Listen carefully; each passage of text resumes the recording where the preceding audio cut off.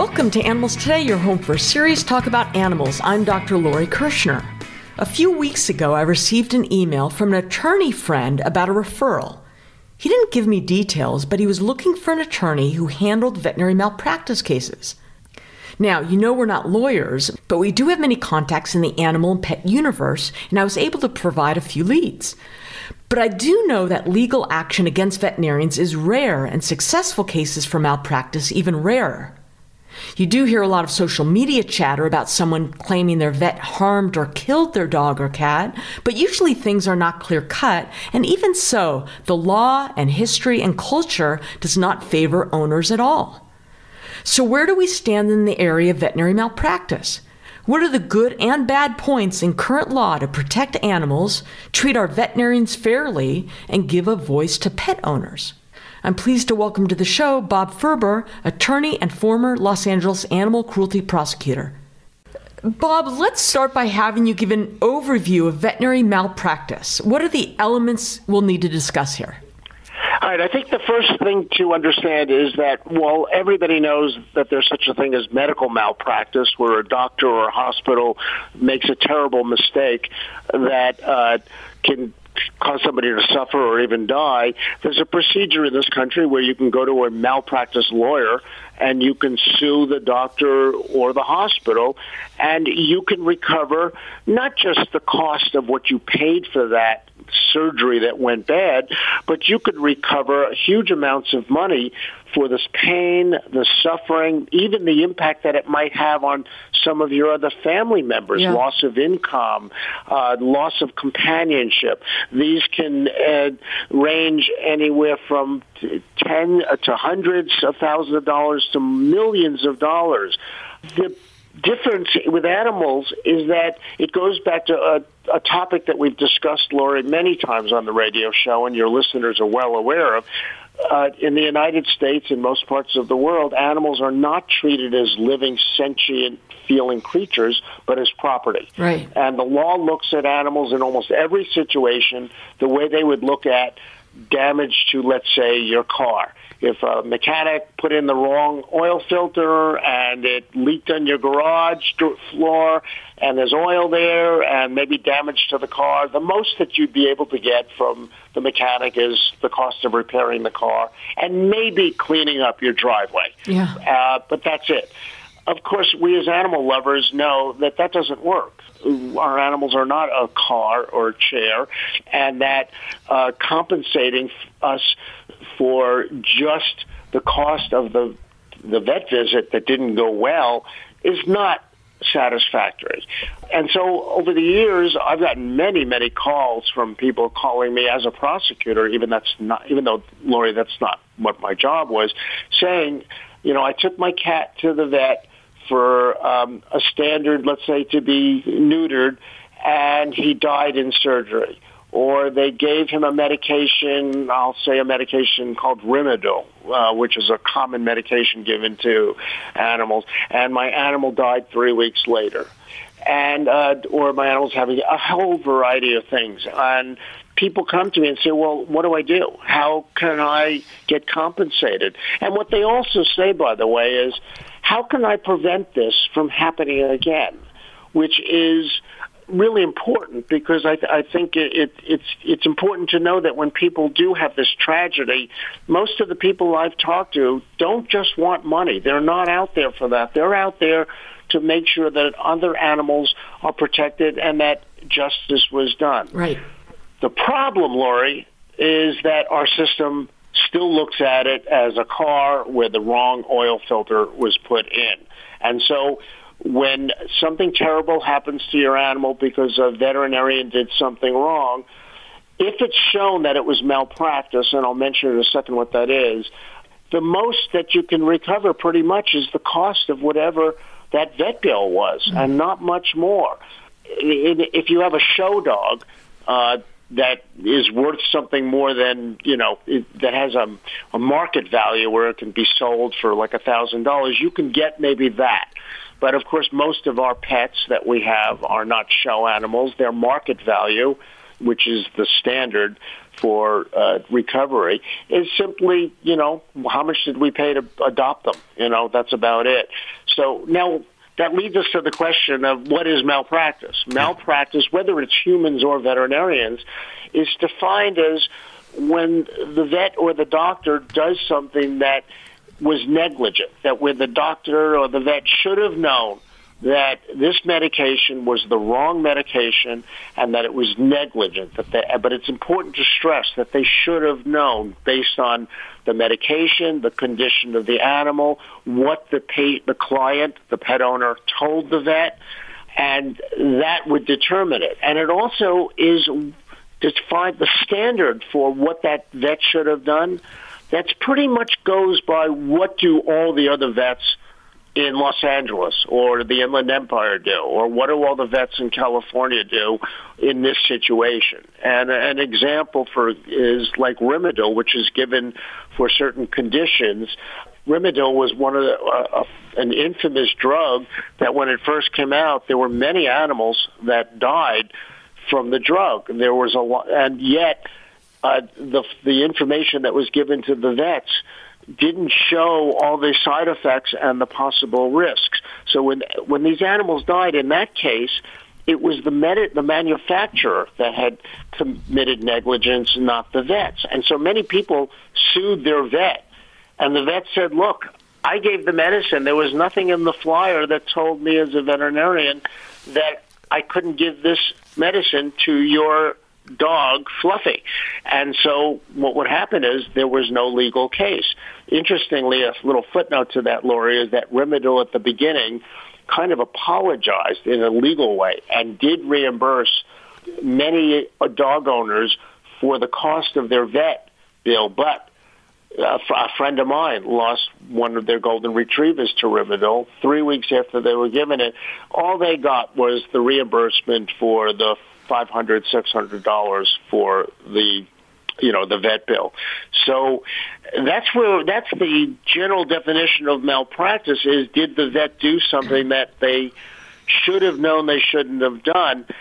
But that leads to a whole situation, a very complicated situation that in the end doesn't really help out the vet owner. The pet owner. When somebody calls me, Lori, and says, this is what happened, I brought my dog to the vet, and 2 days later, they called me and said he died in surgery. Or a very common situation is, I brought my dog in for a simple, just having the ears cleaned and a dental. And I brought the dog home, and 2 days later he dropped dead. And I don't know, what can I do? Yeah. The first question I ask them is, how do you know that what the vet did caused it? Yeah. And that's probably the most important question that people have to ask themselves. How do you know? I understand it's human nature that to make a connection that, well, my dog was fine he's a 7-year-old golden retriever and was fine. And then I take him home 2 days after dental surgery, and he died. And it had to have been the vet. Well, not necessarily. The law, whether it's right or wrong to think that way, the law says no. We have to know proof. How do you know? That creates a real problem. Now, and let me back up for a second. While it may not be as likely, it's possible that the golden retriever had a pre-existing condition that we didn't know about. He might have had heart problems. And having nothing to do with the dental surgery, it was a coincidence. That's possible. Or it might be that it could be a number of other things that happened that had nothing to do with what the vet did. But one of the first questions I ask people is, well, how do you know? And Lori, in most cases, the answer is usually, well, I don't really know. I think it's that because my dog was healthy before. And I say, well, I know, but that's not really proof. Now, if you go to the vet and say, what did you do? It's not rocket science to realize that the vet is probably going to tell you I did everything that is the normal thing to do. Well, that kind of kills your case. Now, in medical malpractice, Lori, what would happen is a lawyer would get the medical records from the doctor, which are very detailed. by law and go over those records and with a fine-tooth comb, if let's say your husband passed away or your sister, and then now it's human malpractice, you would get a volume of records. They would be reviewed by expert other doctors who would go through it with a fine-tooth comb and say, well, when your sister died, your sister had all these pre-existing conditions that the hospital knew about, but they gave your sister the wrong medication in spite of it, and that's malpractice. But with veterinarians, one of the problems we have in the country is that veterinary records are very inconsistent. The laws are not the same as with humans. Vets are notorious for not keeping good records. One of my favorite vets, he's terrible about keeping records. He just, he's sloppy. He puts them together 3-4 days after he saw the dog. He's one of the most popular vets in Los Angeles. But when I go to him and say, well, I need the copy of the vet record what you did a week ago. Oh, well, I haven't written it up yet. We laugh about that, but it's not really funny because, that means it's not going to be accurate as it should be. And also, if you have an unscrupulous vet, what about them changing the records? Right. What about them writing them differently? There's not much recourse for getting those records before they might have been changed or written up to cover the vet's butt. Okay, don't go away. We got to take a break. But when we return, Bob is going to explain what we might be able to do when we do know that the veterinarian might have been careless. Don't go away. You're listening to Animals Today.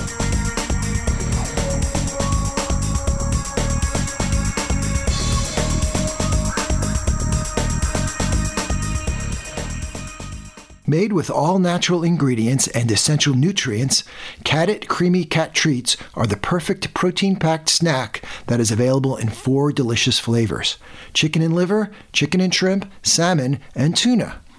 Cat-It Creamy is hydrating and rich in amino acids and essential nutrients to ensure proper kidney function and digestion. It can be enjoyed on its own or as a dry food topper. To turn creamy into an icy treat, use the Cat-It Creamy feeding mat and heart-shaped silicone ice tray to freeze the treat and serve chilled. That's Cat-It Creamy Cat Treats.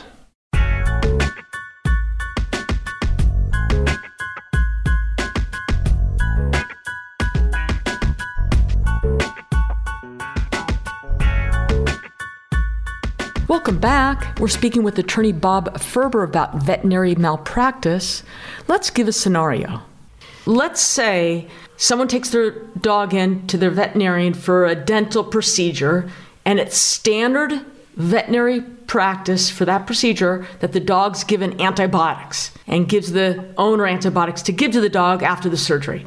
Let's say the vet failed to do that, was careless, forgot, and then 2 days later, the dog develops a terrible infection, spreads to the brain, maybe meningitis, whatever, and then the dog dies. So now we know the vet failed to give antibiotics and did do something wrong. Take it from there. That's a great example, Lori, because in that situation, we know that the vet did wrong. So what do you do then? You can call a lawyer and first of all, actually, the first thing would be to talk to the doctor and say, why did this happen? And actually, I strongly recommend that before you jump to going to a lawyer, to have a conversation with somebody else there, to first discuss with the veterinarian what happened, why did it happen. That can have a big influence on what your decision is later on. I don't agree with people who suggest that you suddenly take a confrontive approach and once you find the vet did something wrong, you immediately run to a lawyer and say, I'm going to go after this vet, because I don't think that that's appropriate. And many times when people learn that a vet did make a mistake, but it was an innocent mistake, even if it did result in a tragic ending, that can change the way you look at it. And that's about human relationships. And I think that, having a good relationship with your vet and the veterinarian community is important. And as sad as it is, people sometimes do make mistakes that anybody could have done. So let's say you've talked to your vet and the vet says, yeah, we screwed up. And let's assume the vet is not particularly friendly about it and says, yeah, well, we made a mistake and I'm sorry. You go to your lawyer, malpractice lawyer, who then tries to get the veterinary records. Well, you have the challenge in my job here, Lori, is to try to set up people and let them know the challenges they face, that it's not that easy. First of all, try to find a lawyer that will do the case. This is a big part of it, is that in a malpractice case, humans, they take the case on a contingency basis, meaning you don't have to put up any money up front because there's a reasonable guarantee from the lawyer's view that he's going to get or she's going to get something. In veterinary malpractice, because there's so few cases of people recovering damages because of malpractice, most lawyers are not going to do it on a contingency basis. So your first challenge is to deal with the cost of, are you willing to pay $20,000, $25,000 or more to a lawyer simply to take this case, and do something about it, with the understanding that in this country, in 9/10 of the cases, judges still refuse to let somebody get more money, more than just the cost of the vet bill. So in your situation, you have to understand that the likelihood of getting anything more than the cost of that surgery, and that's it. But let's say you decided that you have the $25,000 and you want justice. You don't want this to happen again. So you say to the lawyer, go forward. The lawyer will then go through the normal route of a lawsuit and request records from the vet. I have a lot of respect for veterinarians. Many of my closest friends are veterinarians, but I have to tell you, the possibility of veterinary records being falsified or changed is very real. Yeah. Or, as I told you earlier, with the situation of my favorite vet, because he does his vet records very late, which is not right, if you talk to your vet and the vet says, yeah, we messed up, and then your lawyer contacts the vet weeks later to get the records, that vet may not have already written up that report, so those vet records may change. They may say something that will hurt the case, that will protect them. But let's say you still get the vet records, and the vet records clearly show that the veterinarian made a major mistake, that in every other case in that situation with that dog, in that surgery, everybody would have given antibiotics throughout the country. Now you go to court. You try to get you have to come up with, well, how much money do you want? Well, this is the biggest problem or challenge in malpractice, and it was what I was saying before, Lori. The lawyer is going to tell you that in most cases, the surgery, which may have cost, let's say, $700 or $1,000, that's all you're going to get for paying the lawyer $25,000. But what does the pet owner really want? Well, they want more. I mean, they want the suffering, the pain. In some cases, there's an element of punishment that you should never have done this, right. And also making the vet aware and the veterinary community aware that you can't get away with this. Right. You need to be more careful. But the reality is that when you go to court, without going into the complicated legal analysis, and I can tell you all the cases around the country, the fact is that still in this country, the odds are you're not going to get any money for the pain and suffering that you went through, or the pain and suffering that your animal went through, and the pain and suffering that your family went through. And also things which is cost. There's terms like loss of companionship and things like that. So that, unfortunately, Lori, is the reality of it, is that assuming you have the best case in the world, the biggest problem in this country is that we still, in this country, not you and I, but the legal system looks at, our golden retriever dog in that situation as no different than a car with the wrong oil filter. How about filing a complaint with your state's veterinary board? Does that get you anywhere? Lori, that's an excellent question, because in my own personal view, that is one of the best alternatives in this country for holding vets more accountable. There's been articles written about that even though we still can't sue for a lot of money, at least the vet should be held accountable by his industry. The sad fact is that The veterinary boards around the country, the state licensing board, rather, there's virtually no examples of real discipline. Right. I can tell you personally of many, many people that have called me that when I explain to them what I just explained to you and your listeners about how the likelihood of getting money is almost non-existent, and I tell them, but you know what? Complain to the licensing board. And then they get back to me that they never heard back. They never did anything. Nothing ever happened. And then when I did research on this several years ago, I found that there was something like less than 5 vets in a period of several years that ever even got a warning or a censure from the licensing board, much less losing their license. The situations, Lori, when vets have lost their license was after multiple situations where countless animals suffered or died, and then finally they took their license away. There's many efforts around the country to solve these problems.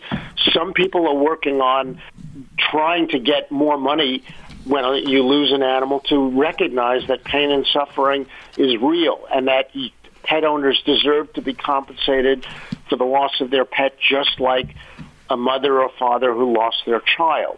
Okay, we got to take a quick break, and after we return, we're going to discuss veterinary malpractice insurance issues with our guest, Bob Ferber. This is Animals Today.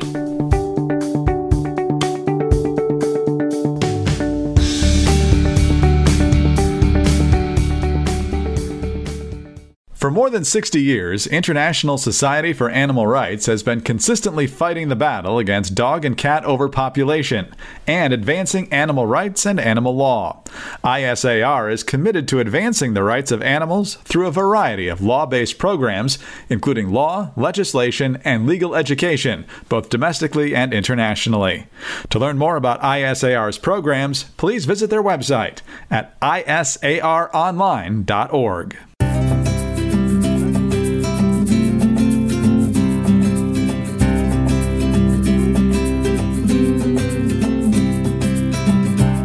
Welcome back to the show. Okay, Bob, great discussion so far. So most veterinarians, they don't really carry a significant amount of malpractice insurance. How does that play into these issues?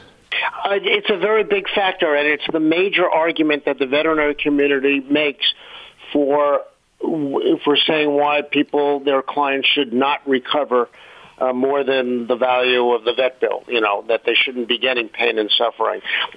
According to some information, veterinarians pay approximately $234 a year for $1 million policy on average.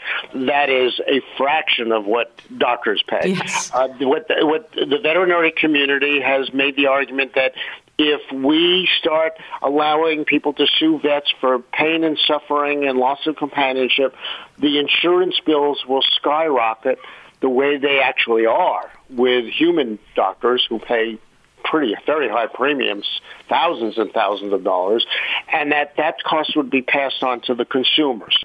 As many of your listeners probably feel, veterinary bills are already very high, and many of my friends say, everybody's overcharging and it's too expensive. The veterinarian community says, well, if you think it's bad now, if you start suing us and we have to pay out for pain and suffering, we're going to be passing that cost on to you. The other argument, by the way, against allowing people to sue vets for more money is that vets believe that they will become it'll interfere with the relationship of the vet and the client, that they'll be more defensive, that they'll be afraid to be open, they'll be afraid to try things that maybe might not work but might work. And, that an animal is suffering with a terrible disease or, a fatal disease, they might not be willing to try something that would work because they're afraid of malpractice. So that's a big obstacle. The argument, Peter, is raging. It's still going on. I've seen debates about it, and nobody really knows if that's really true or not. There's disagreements about it, but that's it's part of the problem. Yeah. Bob, we're going to wrap up this discussion going back to where we started. How can pet owners and pet guardians, what do they have in their power to sort of prevent these situations from happening to where you really have to wondered whether lawsuit really has to happen or avoiding this idea of malpractice having occurred? I think that the pet owners have a lot of power in preventing malpractice. And what I mean by that is that you can't make your vet or teach your vet how to be a better vet. But communication, building up a relationship with your vet where you are making sure that your vet knows everything that they need to know to make an informed decision. And that involves a good relationship between the pet owner and the vet. If an animal is going into surgery, it's real important that you not just drop your dog off and say, I'll pick him up at the end of the day or tomorrow, but that you have and not just a discussion with the receptionist. Well, my dog is how old, and you fill out a form that did your dog not eat in the last 24 hours, but a real discussion with the veterinarian who's doing it about, well, do you understand that my dog has had this issue? This is the kind of food that he's on. I give him these supplements, that he has had a reaction to something several years ago. Making sure that if you have different vets, that the vet that's doing the surgery has all the vet records, and that making sure that he or she has read those records so that he or she is fully informed. A very important part of this is when you get medications from your vet, making sure the vet goes over all the consequences of the vet. Don't be afraid to say to the vet, what are the possible consequences? What happens if this goes wrong? What animals should not have this medication? Maybe the most important thing is when you bring your animal home from surgery is, what am I supposed to look for if something is going wrong, and not waiting. And while you can't make your vet a better vet from what they learned in vet school, giving them the most information possible, being a patient advocate for your own animal, and not being afraid to stand up and demand answers, that will help. And if you have a veterinarian who brushes you aside and says, don't worry about it, I know what to do, then maybe you should consider getting a different vet. Right. If your veterinarian's not willing to have that discussion with you, then that's a red flag. Absolutely. And it's the same for a human doctor, too. Right. Absolutely. Lori, when we were talking about what to do what to do when you realize that the vet did something wrong, or you think your vet did something wrong, one of the first things that I suggest to people to do, even before they go to a lawyer or start anything confrontational, is to see if they know another veterinarian who is willing to review the records. It's something that I recommend to people all the time. If you have another vet that is a friend, or another vet that you've used before, see if they're willing to look at the vet records. In many, many cases, the other vet that you trust implicitly will say and explain to you that, the vet didn't do anything wrong, or this was something that anybody could have done. Or it may be that they'll say, like in your situation, Lori, that everybody gets this antibiotic after the surgery, and I can't believe that vet didn't do that, and I wish you luck in court. Yeah. So, Bob, someone's pet was harmed or even killed by a veterinarian. What do you say to them? Lori, over the years, I've talked to countless people who have lost their animals and have called me wondering if there was a malpractice case. And as we've learned today, in almost every situation, they don't have a case, or it's not worth going. But what I've learned is the most important feeling is they want to know that they did everything they could, and they have closure because they feel that they've done everything for their pet, including in making inquiries, talking to experts, talking to a lawyer maybe, talking to other vets, and the comfort of knowing that in spite of the tragedy, that you've done everything you could, and that you gave them a very good life for the time they were with you. And keeping that in perspective, I found that most people, that gives them closure and they can move on. Yeah. And in more cases than not, you find them at the shelter, a couple of weeks later, saying, I'm going to take in another one. Yeah. Bob Ferber, thank you so much. You're welcome.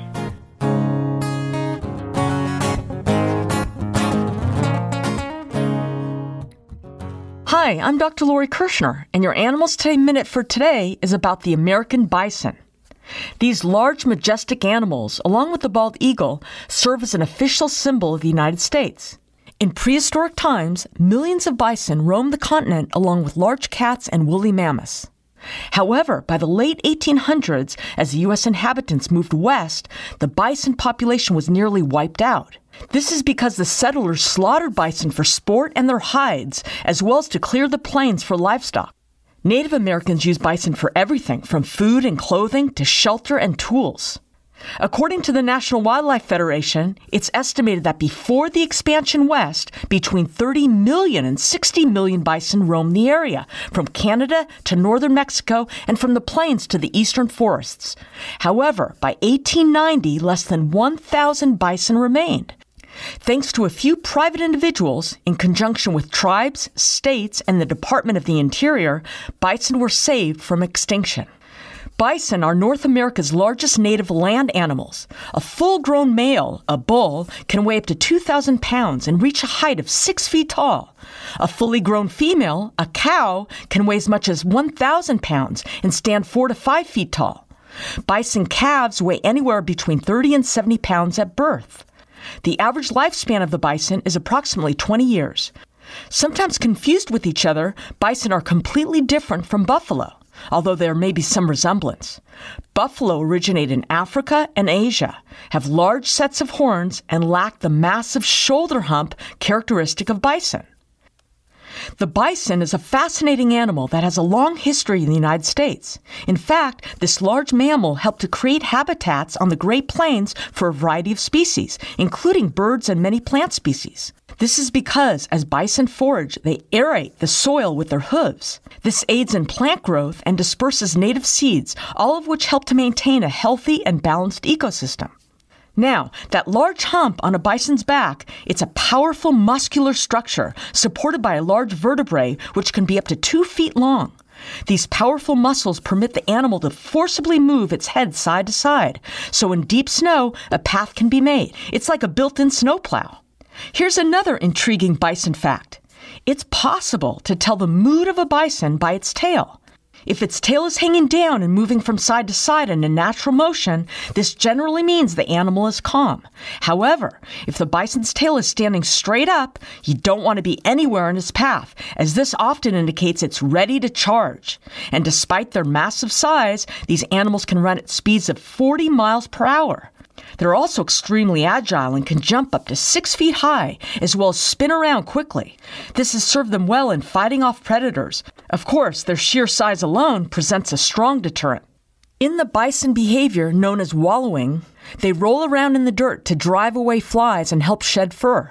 Male bison also wallow during mating season to leave behind their scent and display their strength. Speaking of mating, the females and males generally live in small, separate bands and come together in large herds in the summer, which is the mating season. Bison are grazers, and they eat grasses, herbs, shrubs, and twigs. They regurgitate their food and chew on it as cud before finally digesting it. Another interesting fact is that bison are nearsighted. To make up for it, they have excellent senses of smell and hearing. Yellowstone National Park is the only place in the United States where bison have continuously lived since prehistoric times. According to the National Park Service, as of July 2015, Yellowstone's bison population was estimated at 4,900, making it the largest bison population on public lands. The Yellowstone herd is one of the few that remains genetically free of cattle genes. In 1905, the American Bison Society was formed. By 1930, the society had enough bison to restore a free-ranging bison herd. Working with the Department of the Interior, they donated 14 bison to Wind Cave National Park in South Dakota. More than 100 years later, the bison from Wind Cave helped to reestablish other herds across the United States. On May 9, 2016, President Obama signed the National Bison Legacy Act into law, officially making the American bison the national mammal of the United States. And that was today's Animals Today Minute. You're listening to Animals Today with Dr. Lori Kirshner, your home for serious talk about animals.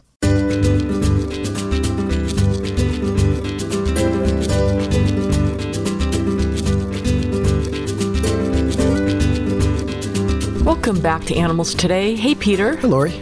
Do you worry about going in the ocean? I worry about jellyfish. You worry about jellyfish? You worry about Jellyfish? sharks? No, I don't worry about sharks. Maybe I should. I want to know how much you know about sharks. Okay. Not Let's much. see. I'm going to just tell you not much. I have a quiz for you. Yes. All about sharks. Okay. Ready? Peter, true or false? You have a greater chance of being struck dead by lightning than being killed by a shark attack. I'm going to say that is true. That is true. About 30 people die during shark attacks each year. But it is true. For every one human killed by a shark, how many sharks are killed by humans? 200,000, 500,000, or 2 million? 2 million. That's correct. Yeah. For every human killed by a shark, 2 million sharks are killed by humans. Isn't that sad? Yes. Scientists used to, I don't know if they still do, but they used to study shark cartilage to research possible cures for what? For arthritis? Cancer. Oh, yeah. Scientists study shark cartilage to research possible cures for cancer because sharks rarely ever develop cancer. Yeah, it didn't work out so well. Right.